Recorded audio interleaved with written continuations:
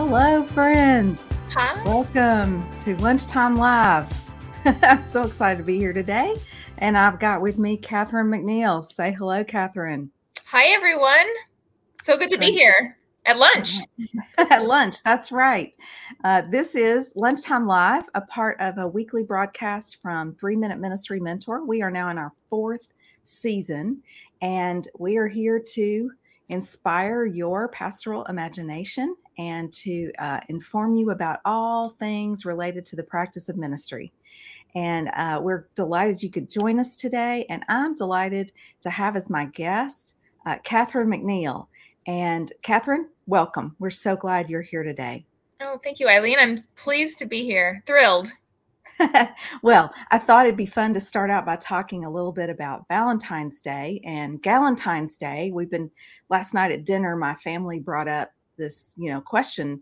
My daughter says she's going to go to a Galentine's Day event, and she didn't know what that is. My husband doesn't know what that is, and I'm like having to educate them about Galentine's Day. So today I have on my shirt with all the hearts all over it, and Galentine's Day, of course, is the day before Valentine's Day and the time when people get together and enjoy some fun. Usually it's kind of gals, women, getting together who are friends and sharing great food. And I think the favorite food is waffles, right? I've been invited and been involved in a few Galentine's Day events. So it just seemed like a fun thing to mention today.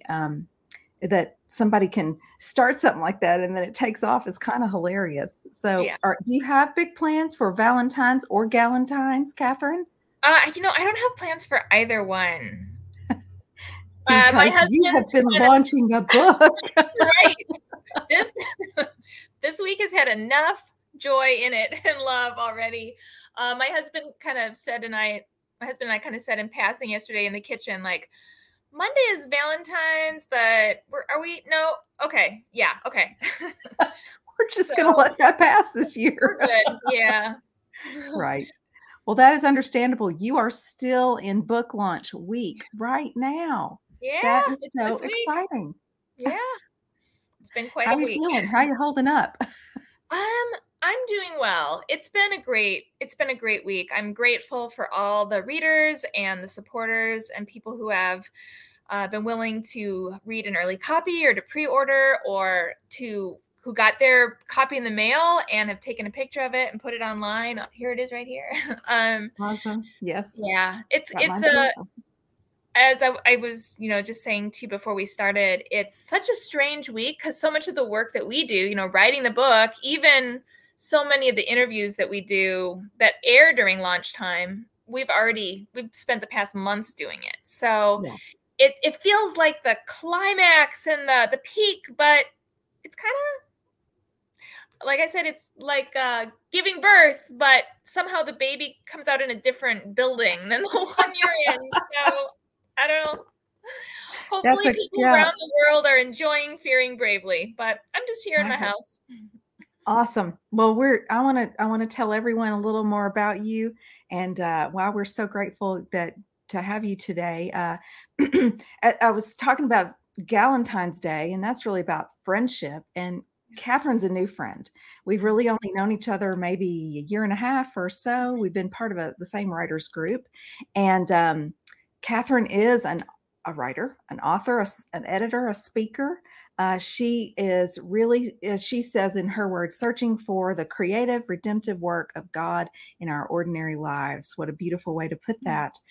She writes to start conversations that bring together theology and real life and open eyes to God's ongoing presence in the world. And that's such a great fit with what we do at 3 Minute Ministry Mentor. It seemed so obvious we should invite you on. And of course, this week, we've been saying, has been launch week for Fearing Bravely. We're so excited. Yeah. Here it is. I got my copy in the mail this week. The press did a great job of getting it out. Yep, there's a big, beautiful version of the book there for everybody to enjoy seeing. We are doing these weekly, not every week, but most weeks in 2022, we'll be doing these lunchtime lives. So it also seems like a good time as people are gathering to hear us, like, what are we having for lunch, friends? Have you given some thought to lunch today, Catherine? Well, I lucked out. My daughter made herself a lunch and then realized she was having a pizza party at school. So I got to Oh, eat her lunch, which was a okay. peanut butter and jelly sandwich and an orange, but Well, it was you someone else didn't made have it. you didn't So have to make it, right? I'm not going to complain. That's right. Oh, yeah. My favorite lunch in the world is leftovers. Oh, me too. Me too. I like making enough dinner that I can have leftovers, although I'm not really sure on Friday that we have much in the way of leftovers. So No. I'm probably going to be having some version of peanut butter and jelly myself. So perfect lunch for today. I hope those of us, you who are joining us, have some good lunch to munch on while we chat together today. So I want to let people know right now that if you're watching and you don't yet have a copy of Fearing Bravely, we want you to buy one, of course. But we also are going to be giving away a copy this week. I'm super excited about that, and we'll tell you more about how you can get in on that drawing for the book a little later in our conversation today. So stay tuned.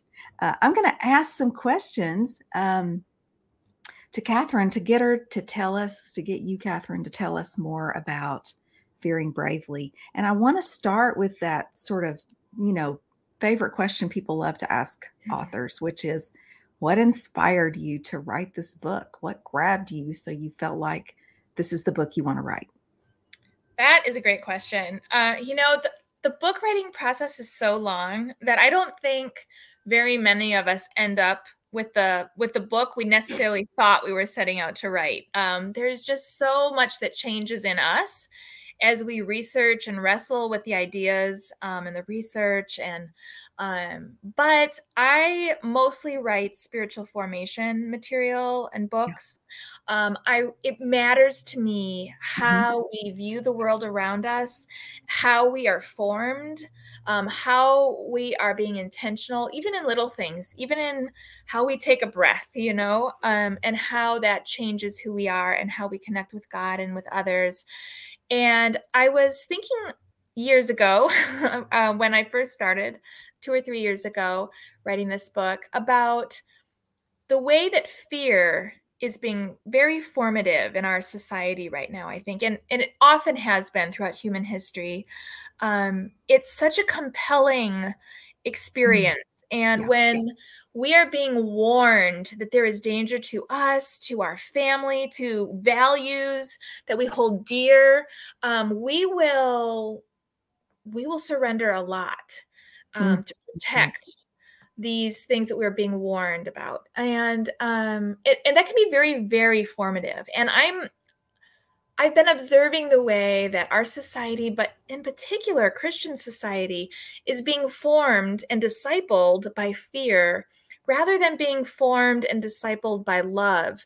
Yeah. And kind of the dissonance that I see between what Jesus is inviting us to in the Gospels and in the New Testament, and what God is inviting us to really throughout the entire Bible, is a life lived not necessarily in a naive, safe, assuming that everything is fine, but a life that is honest about danger and suffering, but yet says our only hope is to move our eyes off of these warnings and fear, which creates so much danger itself, and place our eyes on God's love. And then uh, we have a chance to bring shalom to our communities.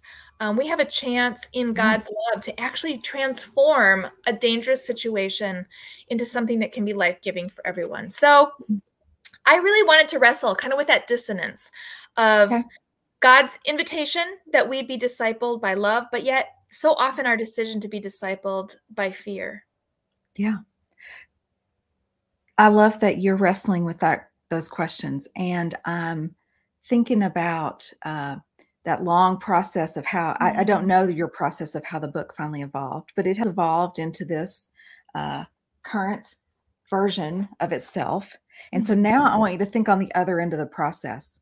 What do you want people to do after they've read your book or while they're reading your book? Yeah.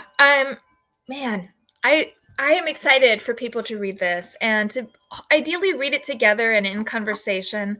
The subtitle is Risking Love for Our Neighbors, Strangers, and Enemies. And so I am particularly applying Jesus' teaching about loving your neighbor, caring for strangers, and Jesus extends this even to loving our enemies. And so the book is broken into those sections to say, to wrestle with fear. How have we been fearing instead of loving neighbors, strangers, enemies? And I think what I would love for the reader to experience as they Mhm. read is to really reflect on some of that dissonance that I mentioned before. How is what we theoretically believe different from the way that we are actually forming ourselves and our communities? And then I think to get together and wrestle together about how can we change the conversation. I do give really practical steps at the end of every section, but Okay. I think the practicalities are going to be best figured out in community. Like what your local community needs, and it's going to be Right. different from mine. So what loving your neighbors looks like is going to be different than loving mine. But if Yeah. we could change the conversation, that's what I want. I want the conversation to change a bit because we spend so much time talking about how dangerous our neighbors are, strangers Yeah. are, enemies are. What if we spent some time saying, okay, but how can we love them? Yeah. That's the conversation I want to have.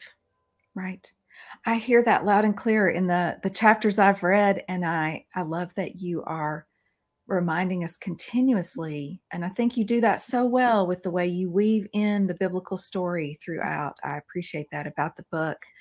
Um, you are talking about love. You're also talking about us taking some risk as Yeah. people of faith. Yeah. What would you say is kind of the edgiest thing you are asking people to do when they read your book?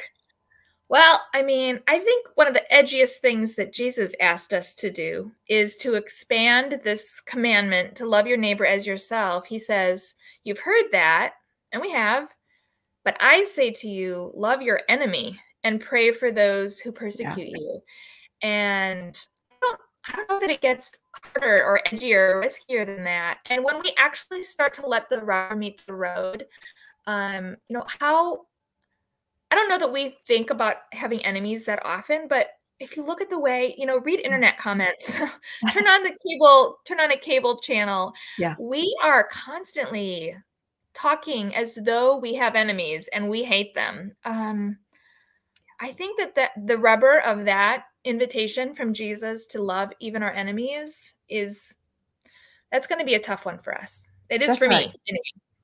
Yeah, I say the same thing in my book that just came out this year, which I don't treat it at the length you do, but throughout my teaching and my ministry as an ordained Mhm. minister, I've tried to do the same. So I really appreciate that you're holding these together. You don't just say love your neighbor and love yourself, and let's do the self care and the love of neighbor, but also we got to love our neighbors who look like or we think are our enemies. And how do Yeah, we reframe an understanding of that? yeah, Jesus absolutely pushed us all to do that. It yeah, just, I don't know, invited push. Jesus does what Jesus does, and it yeah. provokes a lot of things in us.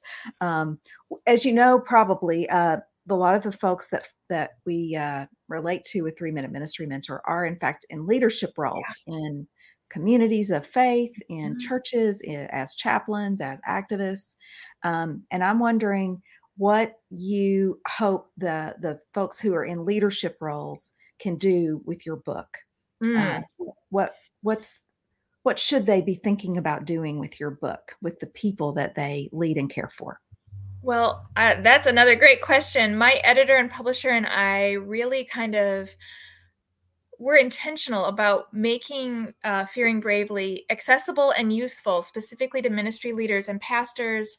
My publisher, NavPress, has a website with a Mm, facilitator's guide and even like graphics that you could use if you wanted to read in community, because that's what we're hoping will happen. You know, Jesus mission to overcome evil with love is not something I can do by myself. You know, it has to be a team project. And so while I definitely hope that individuals will read the book, I mostly am hoping that churches will read it together, that ministry teams will read it together, and wrestle together with what does this look like for me, but what does this look like for us?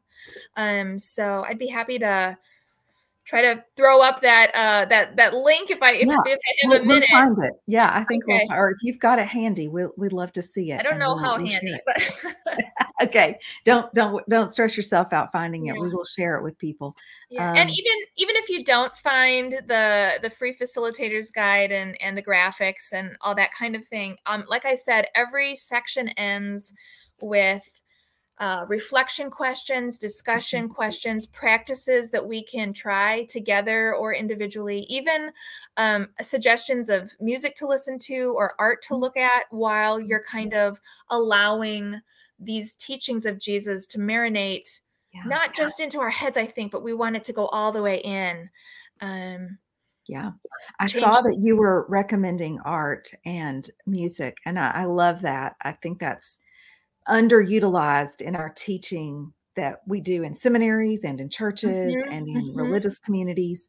Yeah. We could do a lot better and a lot more, Mhm. including art and music, to help us integrate what we're learning and how we want to change our lives. So I was Yeah. really grateful to see those Good. links in there. Yeah. I'm, last week we we focused on how to give ourselves permission to Mm, grieve. This mm. last 2 years has had so much grief in it, Yeah. in the Oh, years, yeah. in the time, in our lives. And I'm just wondering what it's been like for you to write a book about Hmm. fearing bravely during this 2 years of global pandemic and Yeah. all that's come with that. You know, I signed the contract for this book right before the pandemic started. So even though I had envisioned writing about love versus fear, especially related to enemies, strangers, and neighbors, that was backwards, but I'd envisioned that before all that has happened in the past 2 years. But I actually wrote it in the thick of it. My husband and my children were sheltering in place in a different room from where I wrote this book, but in the same building. So um, it it definitely it was a rubber meeting the road kind of couple of years, you know. I think we've really not been able to. We have not had the privilege of neglecting these ideas. We are thinking about being afraid, or we are thinking about loving. We are thinking about our neighbors. We are thinking about strangers. We're thinking about enemies all the time, and how we define that and how we respond is changes everything. Yeah. Thank you for thinking back on that and telling us. I mean, I think the more we tell each other the stories of what we have lived through and how we have coped, navigated, tried to get through it, Yeah, the more encouraging it is to each other, just for life, absolutely. right? Yeah, So yeah. thank you for telling us about that. I had a similar experience of finishing a book Mhm. once the pandemic began, and yeah, it was it was a lot. Yes, um, yes. the main, right here in the title, "Fearing Bravely." I want to talk about fear for a minute. Okay. And I also have tried to address fear in the 3 Minute Ministry Mentor, and I do with my students all the time. I try to work on that with seminary students and with people I've led, in ministries that Mhm. I've been a part of. And there's a few things that I think really resonated between our books. And I was going to read just a little snippet of what I said and ask you to respond then by telling us about what you've learned about facing fear. But let me read a Okay. little bit from Pastoral Imagination. Um, I'm actually reading from toward the back of the book, a chapter about facing fears. It can be hard to admit to our fears, much less to face them. Fear of loss, fear of disappointment, fear of not getting what you want, and fear of getting it. Fear of walking down the street, fear of making the wrong decision, fear of staying in relationship, or fear of leaving it. Fear is a powerful motivator for action Mhm. and inaction. Fear can play a role in every aspect of the practice of ministry. in congregational life, the work of chaplaincy, activism, college ministry, preaching, leading change, and so on. And why? Because fear is human, and humans are at the heart of every ministry. So I want to ask you to talk about what you've learned about that reality of fear that I'm talking about. And then you tell me what you've been able to do to help people move out of being ensnared by fear. Yeah. Well, I start out the book talking about fear as a frenemy. I don't know if you've heard that phrase. It's what the kids say these days for not kind of a friend, but kind of an enemy, you know? And I think that's the role that fear plays in our lives because, as you said, fear is human and it's a necessary and good part about being human. I write about how my intrepid toddlers would run into the street to chase a ball or just for fun, you know, or try to jump out of our third-story apartment window, and keeping them alive was touch and go for a long time. Yeah. But over time, they experienced pain as a result of their, you know, falling down. Unfortunately, no one got hit by a car and no one actually jumped out of a window. But over time, they realized that some of their choices led to skinned knees or pinched fingers or burned elbows, and it changed their processing so that they could make wiser decisions. So fear is something that we need to survive, to grow, even to love. We need fear. But like so many things that we need, we're not good at regulating. And we're not good at saying, okay, this is enough. And now I've had too much. And I'm going to feed on something else for a while. And so people with power, or people who want power, are expert at knowing how to manipulate this good aspect of being human, so that we will worship them. Basically, we'll give them our time and our energy and our money and our attention because they have learned how to manipulate our fear to keep us passive and submitted to them. And that's where I think we get into trouble. We become so focused on self-preservation. Mm-hmm. And often I think it's misguided and misplaced. It's based off of faulty messages or fake news. And we become the danger. We don't even realize that out of self-preservation, we have neglected the people that could have been our friends, could have been our neighbors, and also the people that Jesus has called us to love and to be in relationship with. And I think that's why I called it Fearing Bravely. I didn't want to say fear is bad or don't fear. I want us to learn to put it in its right place. And be wise about what we're afraid of, because I'm afraid that Christians are neglecting our neighbors and our strangers and our enemies. And Jesus said his number one priority is that we love them. I'm afraid that we're neglecting that. Yeah. Thank you. It's really feels like a very important part of how we are going to live through this time that we're in right now. I mean, it's not just the pandemic, but the sort of where we are in the global moment of 7 billion neighbors, and how do we find a space to love more fully instead of giving into our fears of scarcity and all the rest. So thank you for all of that. I'm wondering if you would read a little something for us today. We'd love to hear a bit of the book itself. What could we possibly get you to read a little bit of, say, the second chapter? I love that moment where you talk about your husband coming out of the bed. Got it. Second chapter it is. All right. This is from the first page and a half of chapter 2, which is called Unsafe and Unafraid. All right. My husband loves a good afternoon nap. On Sundays, I often find myself backing quietly out of our bedroom as he mumbles, "Wake me up in 30 minutes." Half an hour later, though, I don't tiptoe back in. I make as much noise as possible. He goes from dead asleep to standing up straight in no more than 1 second.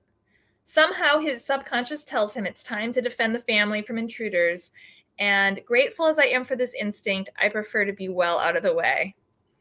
Once the initial shock is over, he sinks back into the bed to awaken more slowly, while I nervously chuckle and mumble something soothing like, "Everything's fine." Most of the time, we assure our startled loved ones that they needn't be afraid because nothing is wrong. Their amygdala are set to misfire and they need a reorientation. You're safe at home. It was just a bad dream. You let your imagination get the better of you. Like people first arriving in the good place, we emphasize the stability of their environment. Everything is fine. Sometimes, though, everything is not fine. Sometimes the moment of shock is followed by hardship and pain. When I was a kid, my parents slept with a rotary landline phone next to their bed. The ringer always turned on. My dad was the pastor. It wasn't uncommon for him and my mom to be needed in the middle of the night. Tragedy often announces itself with a late-night phone call. Have you ever been pulled from deep sleep by the dreaded ring of a telephone?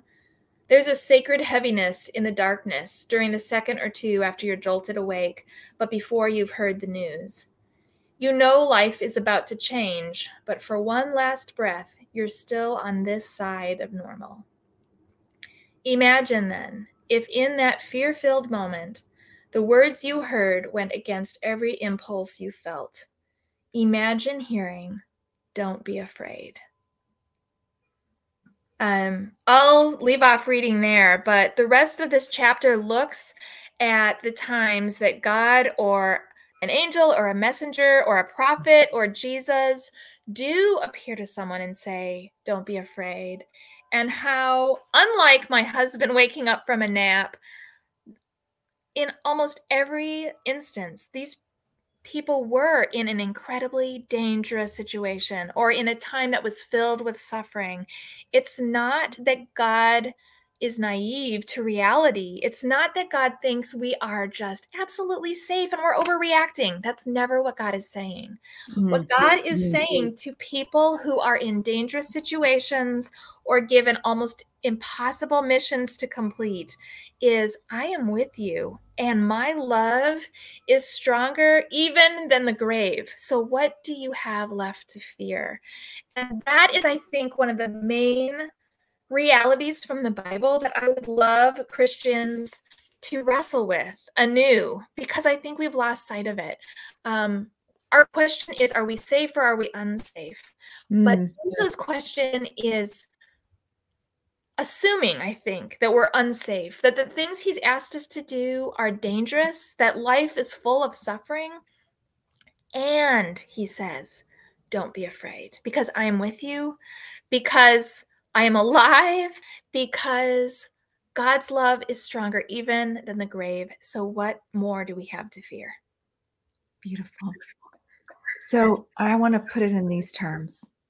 If we are living in I mean, everything about life includes risk. We've already talked about risk. Yeah.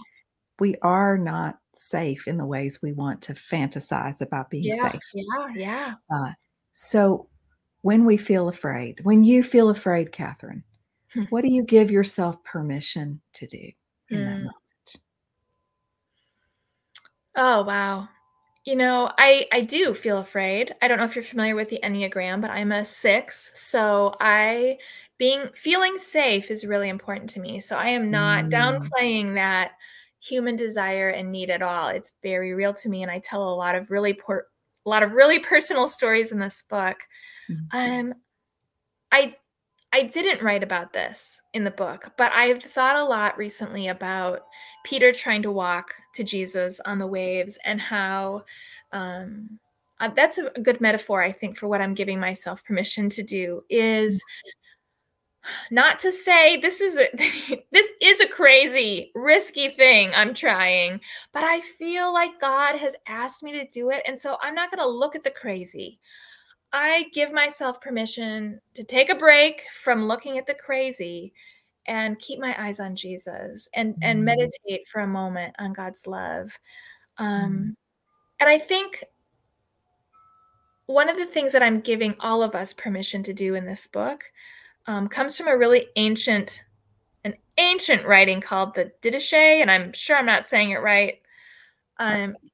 It was written almost alongside the New Testament. It's an ancient writing of some of the earliest Christians, and it says, do as much as you can. And I just love that. I feel like Mhm. so often when it comes to when we start looking seriously at what Jesus has asked us to do, we get overwhelmed because it's too much. Like we can't do it and we can't. We cannot finish this task. That's why it's been a 2000-year long task already and our lives are but a breath. We can't do it, but we can contribute a little piece. And I think too often we let the perfect get in the way of the good. And so our choices when it comes to following Jesus aren't do it perfectly or never begin. Just do as much as you can. Do Yeah. as much as you can. Yeah, it reminds me of, the sayings of John Wesley also, right?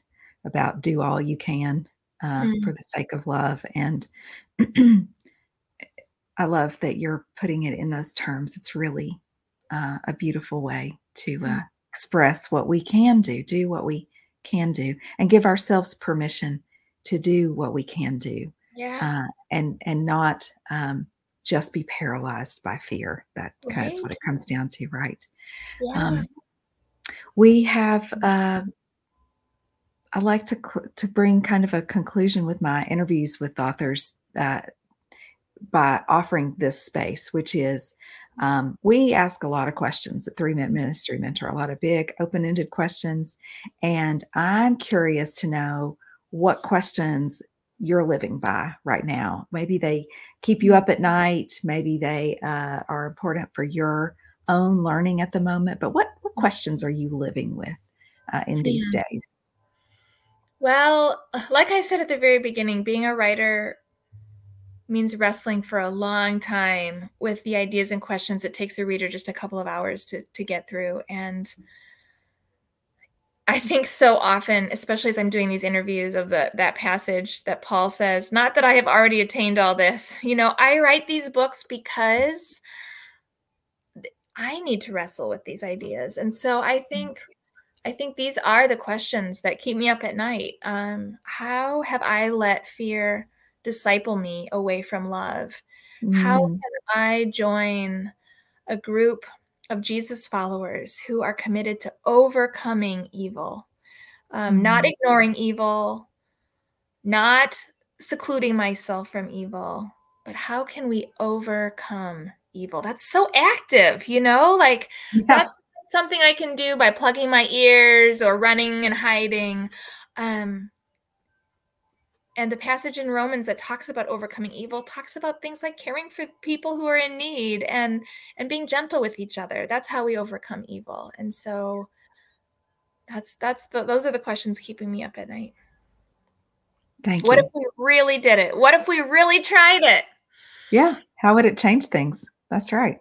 Good questions, great questions. Uh, those of you who are joining us right now in this conversation, with Catherine McNeil about her new book, Fearing Bravely, you have a chance, to win your own copy. Now, we want you to go buy a copy, of course, but you can have a chance to win a copy of her book. We're gonna draw actually for the book on February the 18th. So if you go over to 3mmm.us, welcome, and register for our weekly email where you'll get, this video, that Catherine and I are creating right now live. You'll get that video. You'll get, a chance to win her new book and lots of other great stuff to support you in your practice of Yeah. ministry. That's right. Hold that book up there. Maybe we should both hold the book up at the same time. That's a good shot. That's right. There we go. And, we're just really grateful, that you could, come and spend a little time with us today. Catherine, we're grateful for the book that you've written, The Labor of Your Own Love. You said it was like labor, and the Yes. delivery now of the book, that love, into the Yes. world. And it will have a life of its own. We know that that happens. Um, and friends, I hope that you will come back and join us again, next week or other Fridays this spring, and we're going to keep talking about, lots of important things, including how we give ourselves permission to do the small things, so that we can do the big things that we're called to, like writing and ministry and parenting and being who only each one of us can be in the world, not living in fear, but living in love, as Catherine has so beautifully said. Wonderful. So we really want to leave you with this question.